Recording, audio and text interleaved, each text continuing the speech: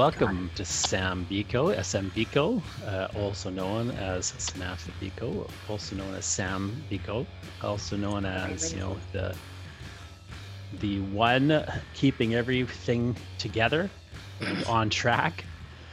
Sure. In my, kind of circle, person who's got it figured out, but doesn't feel that way, perhaps. Incorrect. I'll continue to be a killer for people, but I know the truth. But Sam, in terms of her publishing history, published her first novel quite young, Lake in the Library, and then correct me if I kind of screw it up here, Sam, but you followed that up with a trilogy of young adult novels. Mm-hmm. Wrote and drew a comic series, Krampus is My Boyfriend. You've done, I'm trying to think how many issues, but you've done a full trade of them that I've got. And you've done a lot of other things, of course, but then your next kind of big thing on the horizon here is a 5-book series. So I wonder if you could talk just a little bit about that new series, maybe. And I know a lot of people are interested in writing a series versus, sort of what you kind of came out with, like that one solo standalone book. So I'm curious if you could just talk a little bit about what that new series is, maybe kind of how it compares to your old series, just for starters. Sure. So that's a great start. This new series that's coming out, it's not new. It's not like it came out of nowhere. The first book is called The Stars of Mount Quix. The basic log line for the book, that book, and for the series is it's fantasy that takes place in a world that's kind of like our own, but isn't. It's a world called Brindlewatch. The series is called the Brindlewatch Quintet. And so there is magic, there are monsters, and there are the people who befriend them and kind of help them with their conflicts and with their challenges. The era that this world kind of takes place in is sort of 1940s-esque, and there is an overarching great war going on, but it is still that fantasy adventure sort of feel. Now, this book, I wrote a first draft of The Stars of Mount Quix after I wrote The Lake in the Library, which I wrote when I was 16, and I'm 33, I think now. I wrote The Lake in the Library in high school as kind of an experiment, and then I just kind of kept writing, and I wrote this draft of The Stars of Mount Quix. It was 100 pages. It was not very good. And I put it away in a virtual trunk. That's kind of what a lot of writers refer to as just some place you shove a work that you're not ready to finish, or kind of the energy on it peters out. And you just put it away. And then in the middle of kind of working on the Realms of Ancient series, which is this chunky, extremely long series that I was working on, I pulled out The Stars of Mount Quix because I was kind of thinking of the future, and I had become a completely different writer by this point. When you write like this series that I just showed you, it's over 480,000 words. It's extremely complicated. It's very dark, has very mature themes for young adult. And I was looking kind of to write something or work on something a little lighter, almost as just a way to exercise the series out of my system. So I pulled out Quix, and I was like, the story in this is it's kind of still an interesting little story. So I think I'll just work on this. And I redrafted it. And what was really interesting is that I came off of this really long series where the books were extremely lengthy. And Quix came in at about 80,000 words, which is quite a bit shorter for me. It was more quippy, it was more fun, it had more romance in it, and it was just like this great little adventure. And I was just like, I feel like I couldn't have written the book the way it is now unless I had worked on and completed all these other really complicated books before it.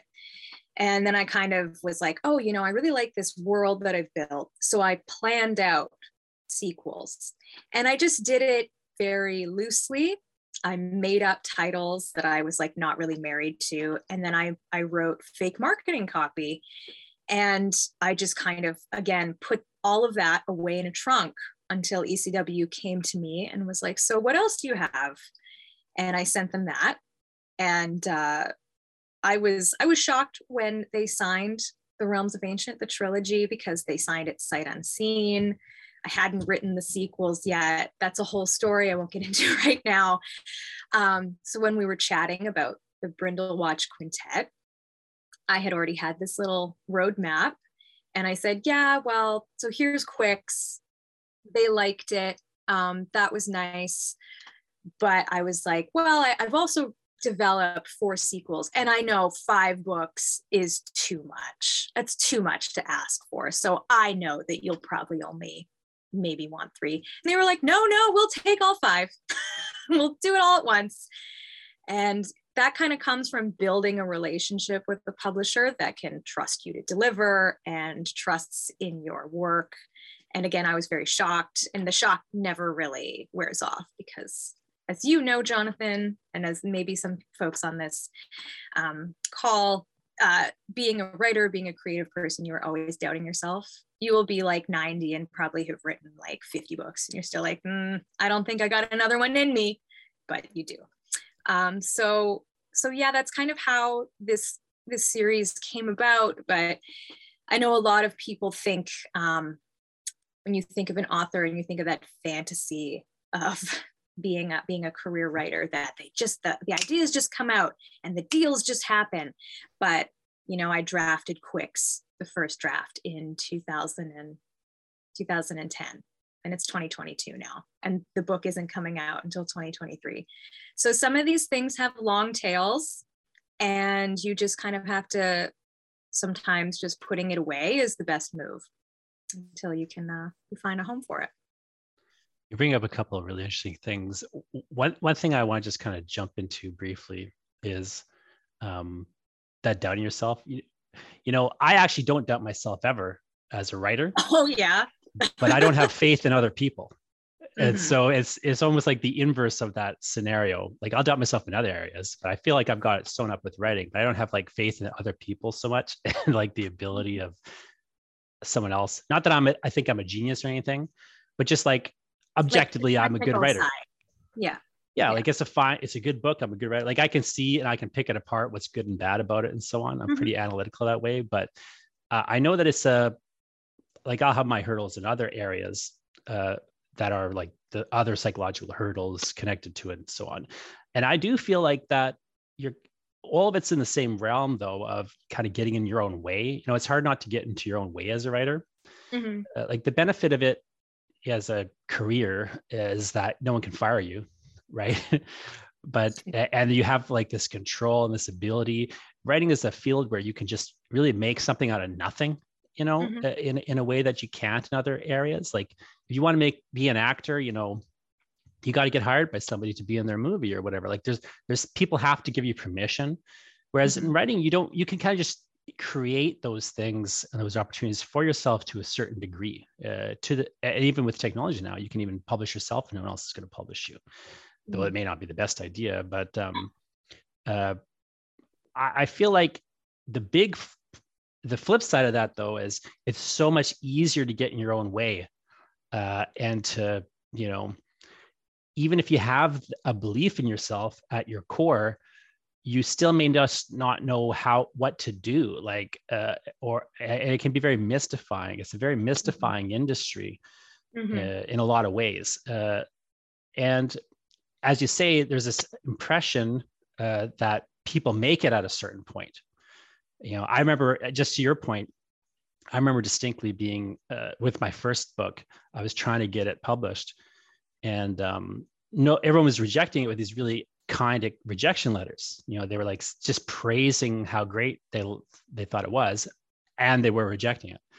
And I remember distinctly one rejection letter after like 2-3 years of this, I got a rejection letter from a publisher that said, we're in the habit of publishing books that we don't think other people are going to publish, that really we want to give books a chance that have never, maybe aren't going to get a chance elsewhere. And we just know other people want to publish this book. And I really was like, I assure you, no one else wants to publish this book. It's been years and years and years, Yeah. And even after I'd published a bunch of books, I remember just for my last book, I had sent it to the publisher. I'd done 3 other books with at that point, or 2 other books with at that point. And I was just like, I spent 9 months just begging them to reject it. Like, please, send me a rejection even. That's fine. Just so I want to send it to someone else if you're not going to take it, Yeah. And like, they really wanted to do it, but they can't, like they got to make the case. You know what I mean? Yeah. Like, so even if you're quote unquote making it, and you've got publishers who believe in your work, and maybe you're winning awards, and even if you're selling books, it's still like every time you have to break down that wall because the world changes around you, and all of a sudden, it's just a tentative, difficult business. Yeah. So you bring up that relationship aspect. I really would like to just, before we move on to other things, talk a bit more about that. What do you think are some of the things that a writer can or should do, or just be aware of when they're developing a relationship with the publisher? Like, how can they, so one, what are some of the red flags when you're developing a relationship with the publisher that maybe isn't going well, or might not go well? And then 2, like, what are the things you can do as a writer to kind of make that relationship the best relationship you can, and like come at it in a way where you're not acting entitled, but you're still serving your best interests? Yeah, I think that number one, having an awareness of the industry is kind of key. You don't have to be like me and have to have a postgraduate in book publishing, which is what I did. I did my my literary degree, and I was shopping around a book, and I was also taking a postgraduate program in the industry, and it was really eye-opening to just kind of be that fly on the wall. I kind of felt like a double agent because I was an author trying to get into the industry, but I was also trying to become a person in the industry, which I did do for many years. And kind of the number one thing in the years that I have done like panels and workshops and presentations and talk to people is that they aren't really aware of how the publishing industry works. They think that they write a book, they send it in, someone loves it, they make a ton of money, and they can just do this for a living. They aren't aware of how money is allocated within a publisher, and how resources like people, and how difficult it is to even get your work in front of someone because of just the enormous backlog of people getting in there. And that basically, for any writer, it all comes down to luck, and it comes down to who sees your work, and if it's the right time in the industry, if your work kind of touches on an emerging trend or one that has been profitable. So kind of just like maybe taking Publishing 101, or even listening to the various podcasts out there with tons of free material on how publishing works. But to be very basic about it, publishing is a consignment industry, and it's a loss leader. So it's not very profitable. So per unit, a publisher makes 3%, and that number is probably much less, and that is not accounting for the pandemic either, which has really struck publishing in a bad way. So what that means is for every 1 copy, the publisher makes a 3% profit on it, which is nothing. The next loss leader in the economy of like consumerism is fashion, which actually they only make 5% per each piece of clothing that they sell. So the lifespan of this book, the publisher gives me money. They give me what's called an advance against royalties. And sometimes for the level that I'm at, it's not super high. It's kind of like getting a grant. And the advance is that they expect me to sell at least that amount of money before this starts turning a profit in books. So once I've earned that out, then I start earning a percentage on this. But the publisher has paid me for the temporary privilege to produce my work and sell it and make money off of it. They've paid me, they've paid the editors, they've tried to keep all their lights on, then they pay to print the book, then they pay to market it. and they put a ton of effort into just getting it in front of reviewers and etc. And then when it hits the shelves, if it doesn't sell, no matter the fact that they've done absolutely everything they possibly could, the book will sit in a warehouse, which they have to pay to store.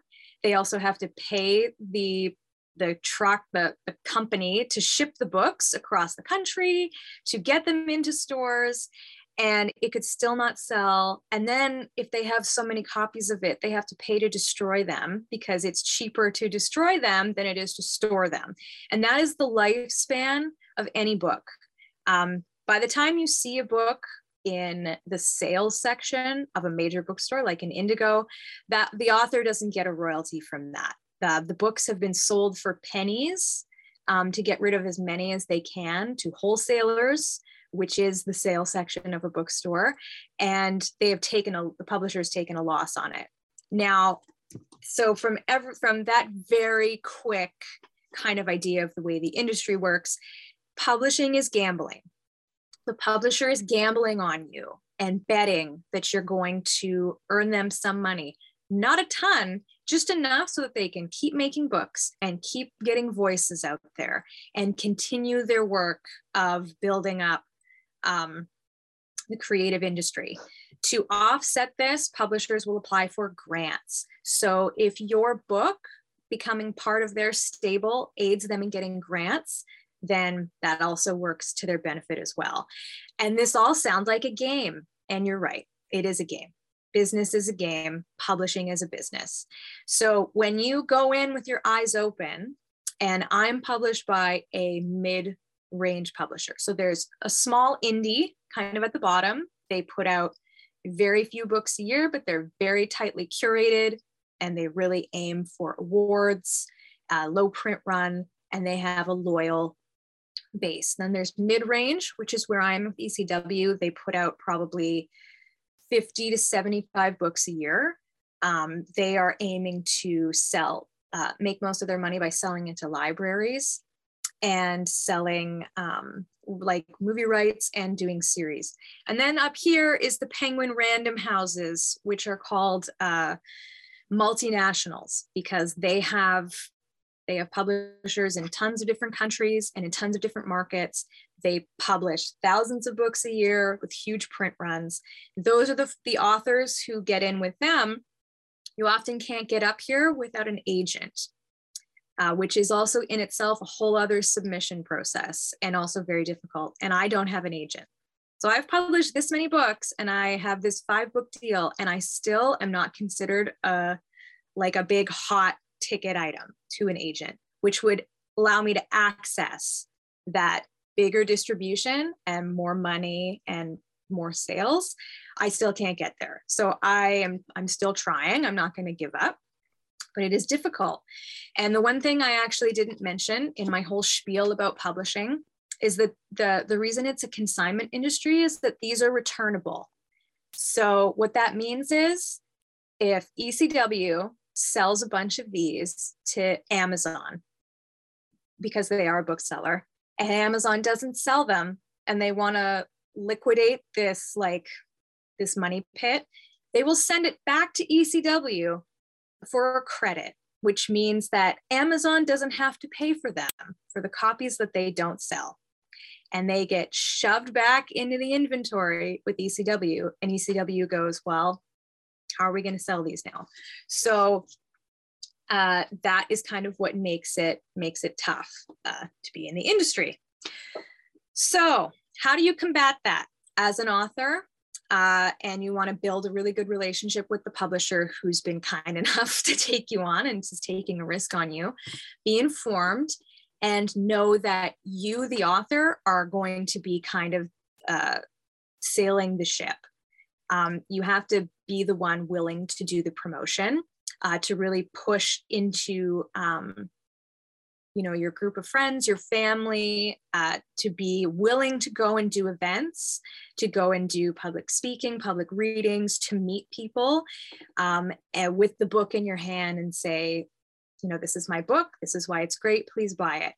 And sometimes you will be investing your own capital into doing that. into visiting various bookstores, into developing relationships with your local libraries. Libraries are great because they buy the books and they're non-returnable. So it's amazing. Please support libraries. If you can't afford to buy the books of authors that you like, ask your library to order them. That is huge for authors. But so when you come in prepared to a publisher and you say, I'm willing to do this work, I'm willing to promote the book, I understand the way the industry works, that makes them be able to be like, oh, I can rely on this person. This is a good buy. Like, we're doing a good business here with this author because they're willing to kind of go and pound the pavement like Willy Loman, but with a happy ending. So yeah, the way that, for example, the way I have promoted my books is I've gone to comic conventions and I set up a table and I sit behind the table for 36 hours over like a long weekend, and I hand sell the book and I meet people. And even if I don't sell the book, they've had an interaction with an author and that's really important to them. And they'll talk about it to other people, and et cetera, et cetera. And I don't just do it once, I do it forever, because this book, although it came out in 2017, if it hasn't been seen by the person who's come to my table, it's new to them. So you have to kind of just be willing to go to bat for this thing that you sat and spent hours working on. You can't just, this is not the 1970s where you write a book and then you just get to live in your cottage by the sea and you just wait for the money to roll in because the publisher is putting out ads and they're doing all the work for you. This is not the world of that.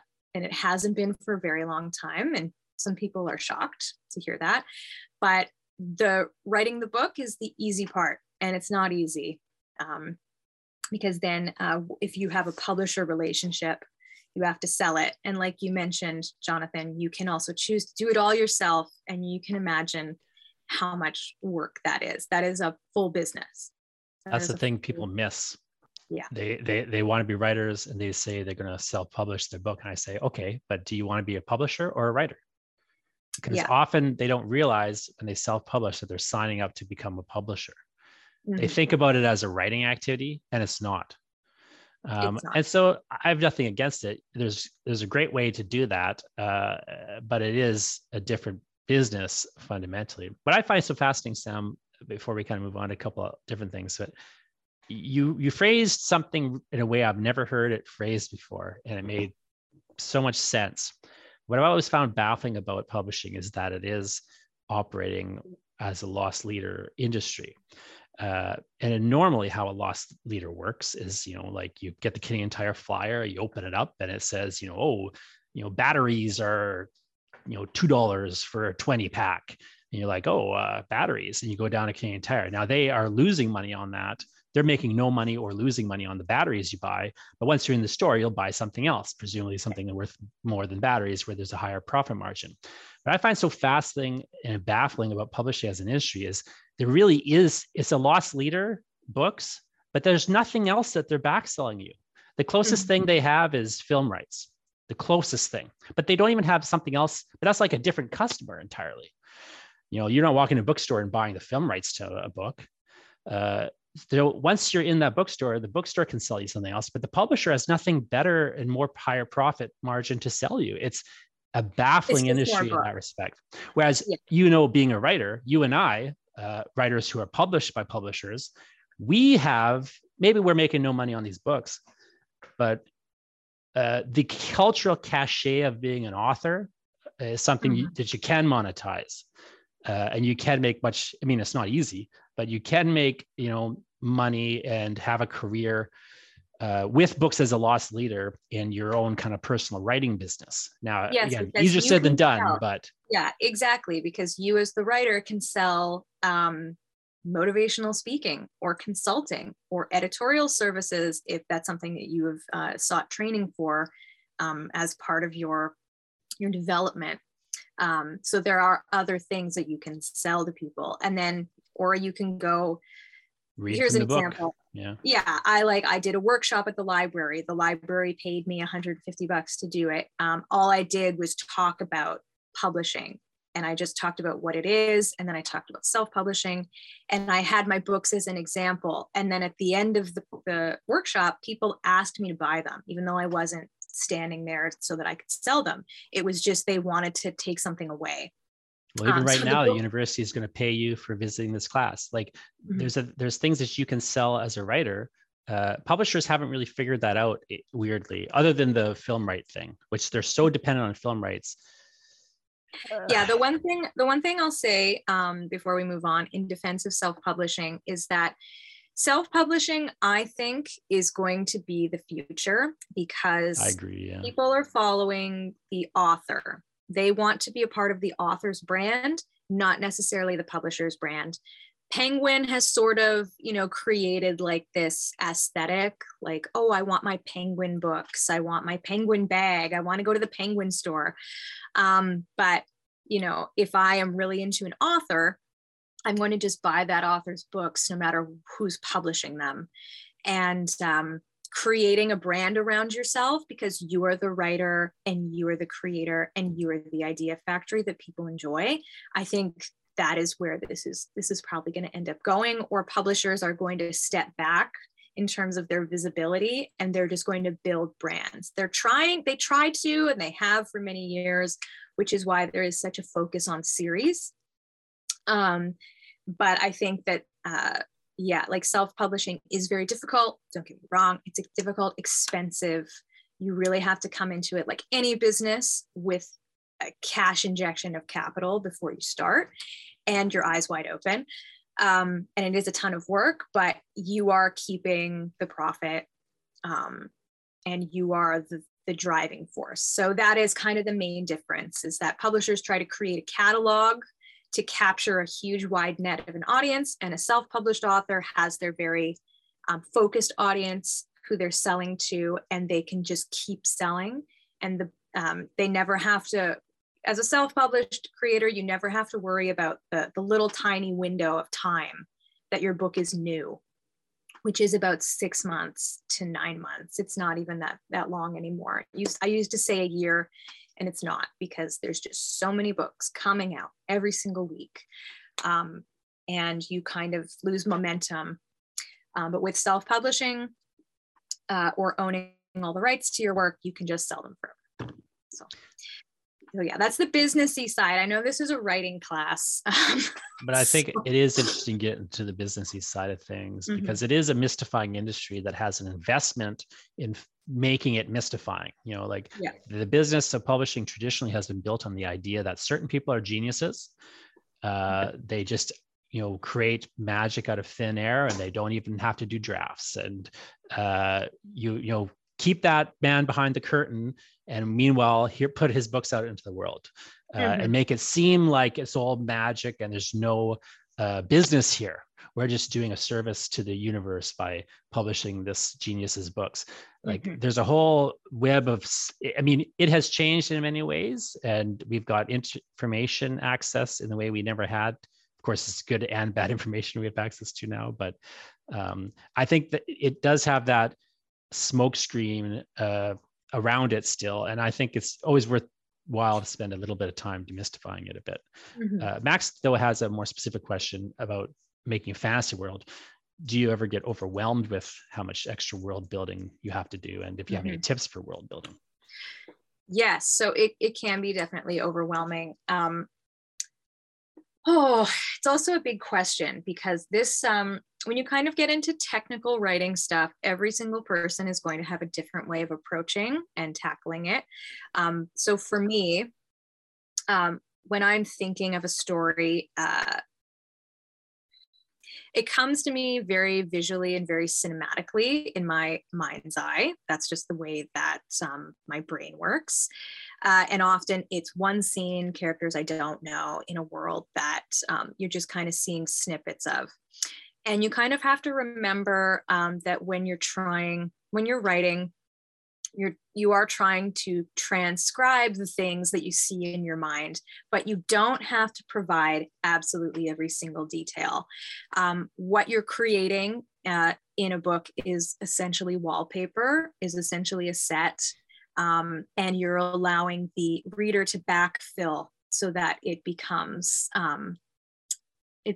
more dense, and you're just kind of suggesting things. You don't have to, when I was early on, when I first started out, I would get really bogged down in planning, in developing, and you're spending all of that time that could be writing the actual story that's taking place. So kind of having in your mind your own knowledge of the world, and allowing some of those details to just come out in the story, that takes some time to develop that skill. But starting out with very basic things: where is this taking place? What kind of, you think of things like what kind of climate. So what kind of climate is occurring here? What are the resources that people are using day to day? Is there a lack of resources? Is that part of the story? You do have to sometimes allow the story to influence what is going on in this fantasy world. So it's such a tough question, because I do both at the same time. I develop the story, and then I'm also filling in the world. And I'm not sitting there and dumping page after page after page of detail on the reader, because that's boring to read and boring to write and exhausting, because then you're going to be like, I'm missing this detail. I need to talk about the geopolitical landscape of what is occurring. And you don't really. You have to kind of remember that the world is just where the story is taking place, and the story is what is important. So for instance, give you an example. So for The Stars of Mount Quix, I really liked the aesthetic of like 1940s British European, like World War II era. I just like that era. I like the fashion. I like that it's not super technological. So any of the situations my characters get into, it'll be low tech. There won't be a lot of easy ways out of the challenges they're currently facing. There'll be large distances they have to travel, etc. So I liked putting that in. And I also liked the idea of monsters who were really educated and just creating more of an aesthetic than a world. And the world came out of the aesthetic, the architecture, just the way people talked, the things that were important, the way, like the types of entertainment people engaged with. There's going to be, I really like radio. I really like old fashioned radio stuff. So that's going to feature in a ton of these sequels. But also creating like a layer of what kind of magic would exist in this world. And is it practical magic? Is it kind of over the top magic? You kind of spend, when you're world building, you're just asking yourself piles of questions, and you're just basically a super sleuth, and you're sleuthing out your own brain and the things that you like, and you're kind of throwing them at the wall and you're saying, this is really interesting. This is way too dense. So yeah, I mean, there are tons of fantasy authors out there who create like these extremely detailed Wheel of Time, mythology worlds, and that's great. It just depends on what level you're comfortable with and what kind of story you want to tell. I personally just like to, here's the story, these are the things that are going on in the background, and like I said, the reader does fill in quite a lot of details, and you kind of want that. You want them to engage with it, and pull their own experiences into what you've created so that they have that experience with your work. So it's a very long, convoluted Ouroboros answer to your question. It can get overwhelming, but you just kind of have to take a step back sometimes and say, I'm just focusing on the story and how the story moves through this world. And if supplying the details of the environment are important to that moment, I will, but I'll also have the characters talk about what's going on rather than me dumping a bunch of omniscient, this is the world and this is why things are the way they are. And it's more interesting to do it the other way. I always like to ground it in Like imagine you had to go to the store and buy a tomato. What do you need to know to get to the store and buy a tomato? Mm-hmm. You need to know where the store is, how far away it is, how are you going to get there, how much, what's the operating hours, how much money is it to buy a tomato? You got to bring your money with you. You got to go pick it up. You got to walk to the checkout. You know, and you don't is need to something know going to who's prevent you from buying this tomato? And is that part of the story? And what is it?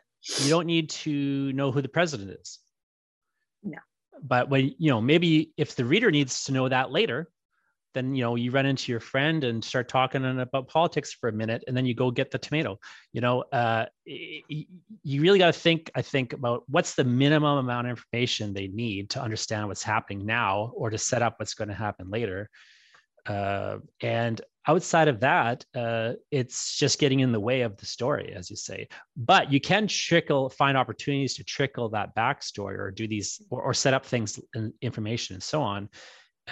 You bring up Wheel of Time. It's like, yeah, that's got a really fleshed out, fully realized world, but it's, you know, trickled out over 15,000 pages, right? Mm-hmm. Like, or whatever it is. It's not, it's not like he's spending 1,000 pages just telling you about the world, and then, you know, next book something will happen. Yeah. And what's important is that you have all of the knowledge inside of you.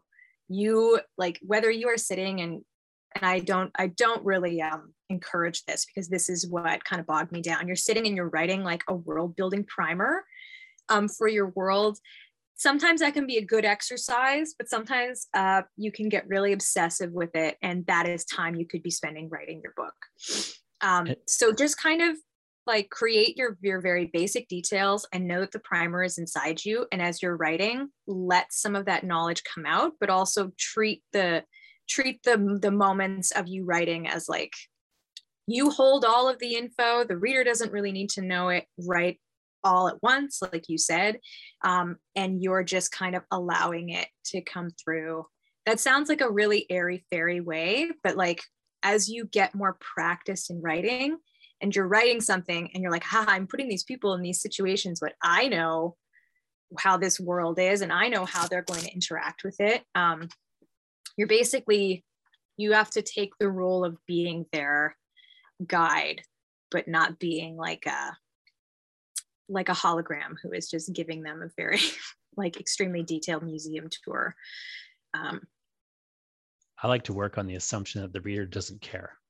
Yeah. So if the reader doesn't care until you suddenly make them want the answer to a question. And so like, yeah, if they read your book and they love it, maybe they want a book of just the world's history after that point.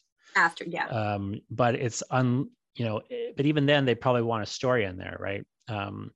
Yeah. And it's when you do eventually, to your great shock, when you meet people who've read your work and they tell you, I really just got lost in the world that you built because you did it subtly. You didn't bash them over the head. You were telling the story and they were engaged by the story taking place in the world that you created, and they became just immersed in it. Like that's pretty high praise to me, because in the end it's the people that they're interested in, and the rules of the world is just what they're functioning in. So what are some of your just basic writing practices? Like, what are some of the ways that you structure your time or your day when you're working on a big project like that in order to kind of keep moving forward without, as you know, getting overwhelmed? It's changed over years. I wrote this book, which was book 2 in my first trilogy. I wrote it in 30 days. Yeah, I remember that. It's 100 and I can't even remember how many thousands of words it is. It's very complicated. It's got 6 character point of views that are all taking place simultaneously in different parts of the world. The Realms of Ancient it takes place in modern times, but it's overlaid by a mythological magic system that is thousands of years old. And it's very complex and it jumps around. And the reason I wrote it so quickly was because my publisher just changed deadlines. Instead of giving me a year, they wanted the sequel before the first book came out, which is fine. And I did it. And it took a lot of discipline. And prior to this, my writing style was just sit down and write. I have some visions of scenes in my head, and I'll write them and I'll make up the connective tissue as I go along. And then a book will eventually pop out, and then I'll edit it. For the second book, you have, pardon me, you have characters with established personalities and established goals and established conflicts, and you have to address them, and your characters have to grow and they have to further the plot. And there's new conflicts. So in order to keep track of all those, I started out by doing the file card method, where I would write down a scene on a file card, throw it on the floor, and I would just do that. And then I would rearrange them. That was like the first basic way that I plotted out the second book. Then I just created a Word document. I made up fake chapter titles, and I summarized those scenes in each chapter. I had already kind of had a framework built in because this book was split into 3 parts, part 1, part 2, part 3. And so I would do that for the second book. And then I put in the chapters in that, about 7 to 10 chapters apart.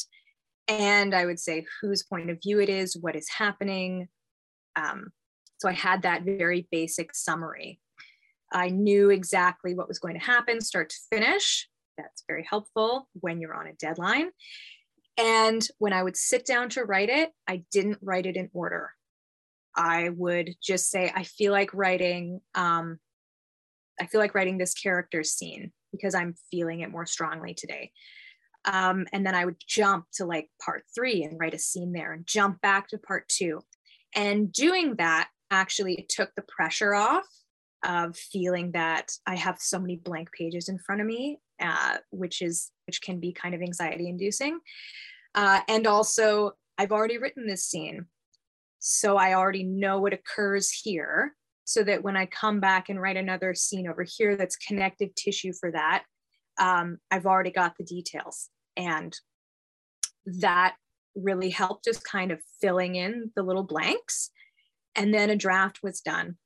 And this came up in my Facebook memories when we were editing it 4 years ago now, and I had 3 editors on it. And I did have to write a world building primer for the editors so that they knew the names of these gods and the powers and the histories. So when they were editing it, everything was consistent. And very shockingly, it hung together a lot nicer than I thought, because I had delay. I was in a rush and I was stressed out. Some days I would write 1,000 words. Some days I'd write 10,000 words. But it's one of my strongest books, because I just kind of sat down and said, if I want to get this right, and not even just if I want it to be good, if I want to make sure that these plot lines are wrapped up, or this important thing is introduced, or this makes sense, I have to change my ways. Pantsing it can be very fun, where you're like, I don't even know what's going to happen, and you're just kind of coming up with things on a whim. But that can get really exhausting when you have a really complicated book. So that has been my process since then, because knowing what's ahead, even if it's just very bare details, it is very comforting, because then if you step away from that work for a long period and you come back to it and you're like, oh my God, I have no idea what happens next. I did 2 years ago when I was working on it. But if you have the plan already laid out, and it's just like, well, in this chapter, this is what happens. And you can be like, oh yeah, okay, great. And you can dive right back in. I think that's kind of worked for me. It's not everyone's cup of tea, but it allows you to finish, which is very important. I've said this for years now, but finished, not perfect, is very important. I also box for fun. And the great thing about boxing is the more you do it, the more you develop the muscle memory. So you can not box for like 6 months, and you put your gloves on and you get in your stance at the bag, and your body just knows how to jab and knows how to do a hook, and it knows what to do, because that's all just kind of, you've done it so many times. Finishing a book is, or finishing any kind of writing, is the same thing. If you know that you've done it before, you know you can do it again. Your brain knows how to develop a story, it knows how to execute it, and you don't feel this huge pressure of, I can't get this done, I can't finish it, because you're constantly going back and editing instead of producing new words. So as long as it's finished, you can go back and you can edit it, but it's better for it to be finished and needing work than be forever unfinished sitting in a desk where you don't know what's going to happen to it. So that's, even if you aren't sure, just finish the damn thing. Just do it. Yeah, my feeling about the pantsing, like writing by the seat of your pants without a real plan versus planning, is that although pantsing is more fun, I don't see how you can have a career in that manner. Like a real sustainable, consistent career, just because of the time and so on. And a really nice thing about the nonlinear writing that you talk about, my life really changed as a writer when I found Scrivener and other writing programs that were designed to allow you to write in a nonlinear manner. So you could very easily jump forward and jump back and so on, and bounce around in a planned out manuscript, even if the plan was just like headings and you didn't know what was going to go on exactly. But you had like the basic, big beats of the story or whatever. I mean, if you have more details, it helps a lot. But I found that even, I would get stuck, and I find this is a problem with a lot of people. They'll get stuck where they don't know what to do next, but they know some later thing, but they just have the idea that somehow they have to write linearly. And it takes sometimes people a long time to get out of that idea that you have to write the story in the way that the reader's going to read the story. It just doesn't, it just isn't true. And if you're ever stuck in a spot, there's almost certainly you can jump to another spot. You must know something else that's going to happen in the story, or you can even just make a random decision and come back and fix it later, because it doesn't need to be perfect, as you say, and especially in your early drafts. And it's a real game changer, I think, for people when they start to realize that, oh, this is a craft process. Oh yeah, this is an exercise. This is just, you're not sitting down to write a masterwork. You're just kind of putting in the time and going through some paces and using some tools that you've built up over time. And your own roadblocks, and then you kind of have developed ways to get around them. And you just kind of go for it. In the end, you have to kind of look at writing as a discipline. No one starts out as a good writer. You might inherently have a talent or an inclination towards it, but it takes practice, and it takes sitting down and working on it in order to keep improving, and you will keep improving. And you also don't get to be some really great writer by just writing. You have to read what other people are putting out there. You have to expose yourself more to the world. You really have to work on developing empathy. That's actually like one of my number one things that I talk about with young writers, is you really have to develop that ability to put yourself in someone else's shoes, not just imagine yourself as that person. You also have to imagine yourself with all the things they've gone through, with the place they are in their life, the choices that they've made that have gotten them to this point, the things that they want, the things that they are ashamed of, the mistakes they've made. Being a good writer is internalizing all of that and then writing as that person. You are basically putting on that person when you're writing. And if you have piles of different characters, you have to be switching and switching and switching and switching. And you have to be thinking of what their intentions are, and will they go against their nature? And that all comes from empathy. And you have to go out into the world and build that. You can't just build that by sitting in a room with a closed door at a computer. you have to live in order to be a good writer too. Like that's also part of like the toolkit. And people are like, what course should I take to be an author? And it's like, the course is get out of your house, go have a different experience and analyze the hell out of it as you're experiencing it. Like, and then take that back with you to your little desk. The great writers of hundreds of years ago weren't just sitting watching YouTube for tutorials. They were out just enjoying the movable feast of Paris and all that crap. So, you know, just go out and live. That's a big, important part of writing. Don't you find that a lot of the advice too that you will go find on YouTube and so on is just wrong? Mm-hmm. I find that it's just flat out the worst advice you've ever seen. Give me an example. Well, here, I'll give you an example. So there's a real movement. Well, here's here's my overall example that is a bit generic, but only for me.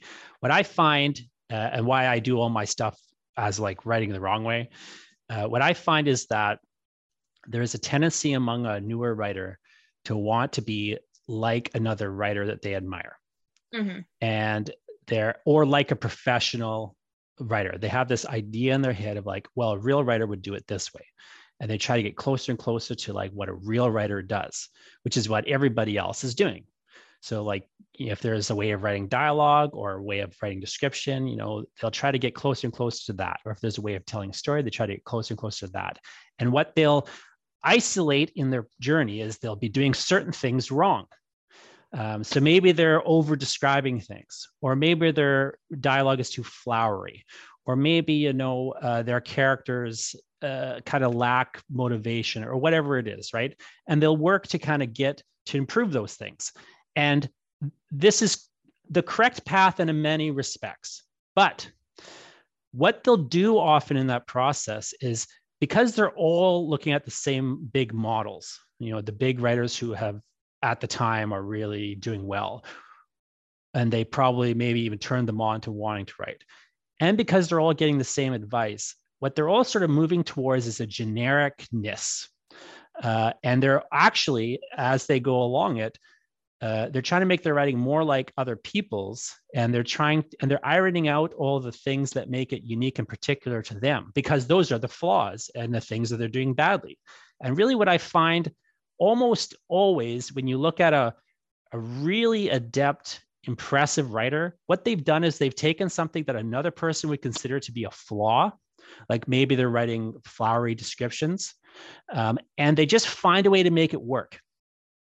So instead of abandoning it, like they're being told to, they actually just dive into the thing that is really actually, they're not doing it well, and they're not doing it in a way that is kind of making sense, but there is a way to do that well, and there is a way to make it make sense.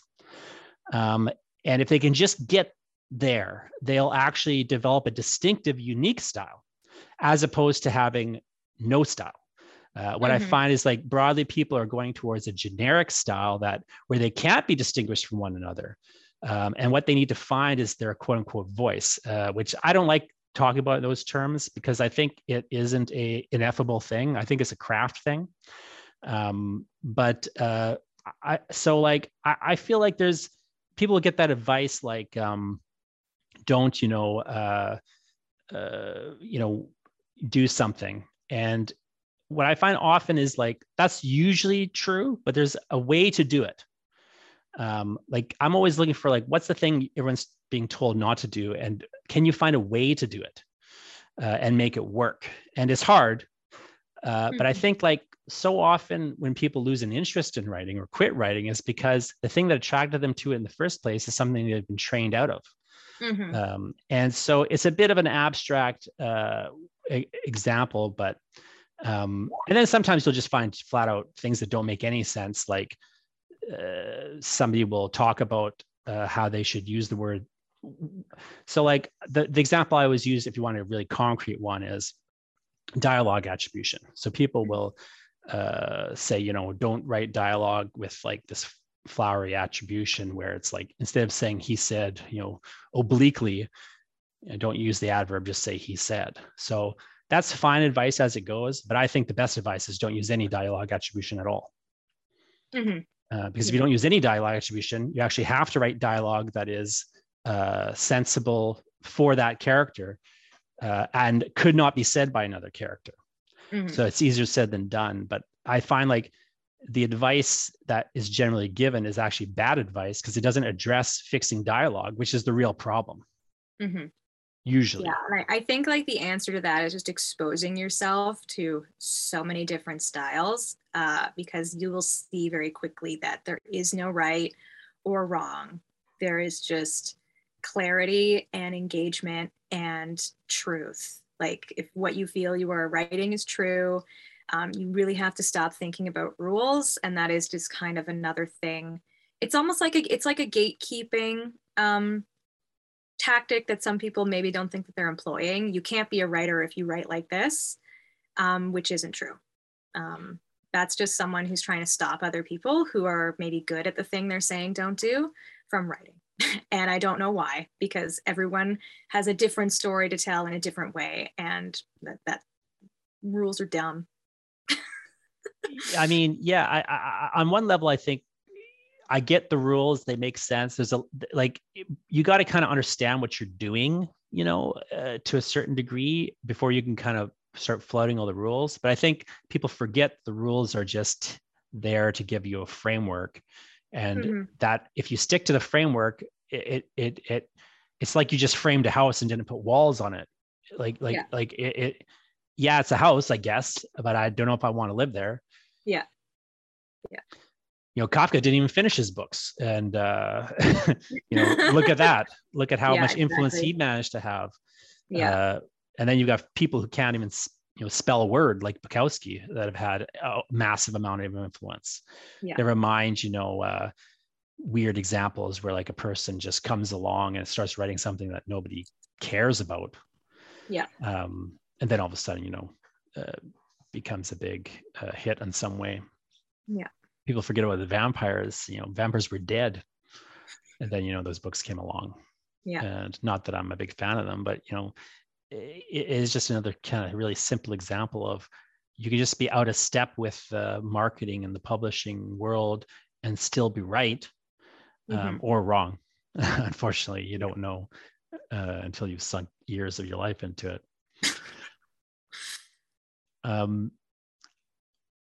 Sam, do you have any kind of final advice or final thoughts for people who, you know, are maybe trying to decide on what to write? You know, because a question I see a lot, and a kind of common theme of a lot of questions that people submitted here, where, you know, what do you do if you just aren't sure of your idea, or aren't sure whether you should be investing time in this particular thing versus this other thing, you know, or you know, how do you kind of select an idea that you want to spend, you know, 5 books writing about, say, when you could be doing other things that now you can't do? Yeah, I think it comes down to this might sound like an alchemical decision, but whichever you feel the most excited about is probably the story that you should be working on. Don't think about trends. Don't think about money. Don't think about this is the book that's going to get me a publishing deal or win me an award. You really have to want to write it and be super into it and become like the super fan of this one idea, because that's the momentum that carries you into writing 5 books, into writing 3 books, into even writing 1, even finishing 1. You have to just be super obsessed with your characters and what they're doing, and they're telling their story, because you're the only one who can do it. No one else is going to. And that is kind of what drives you. If you're really kind of feeling like, oh, I'm not really feeling this idea, but it's a good idea, like I said at the start, just keep it, put it away. And once you are done with the one thing you're more pumped about, you can always come back to it. And maybe you'll have a completely different perspective that can make it better. So no idea is that you've created is time lost. I don't really think that being worried about, oh, I might waste too much time writing this and I don't really know where it's going to go. I don't really believe in that, because that's not time wasted. Anytime creating anything, even if it doesn't end up being finished at that moment, it's not wasted, because then you can parlay it 13 years later into 5 books, which is what The Stars of Mount Quix, the one that's coming out in 2023, that's what happened with it. I said I liked the idea, but I'm not really super excited about it right now. I'm excited about writing this other thing. And I did that thing and I became a better writer. And when I came back to Quix, I created the ideas for 5 books to come out of it. So, nothing ever ends. Well, thanks so much, Sam, for making the time to talk to me, and thanks for having me. For that great advice for everyone listening. I really appreciate it. Hope you're really plowing into that 5-book thing with a vengeance. Sure am.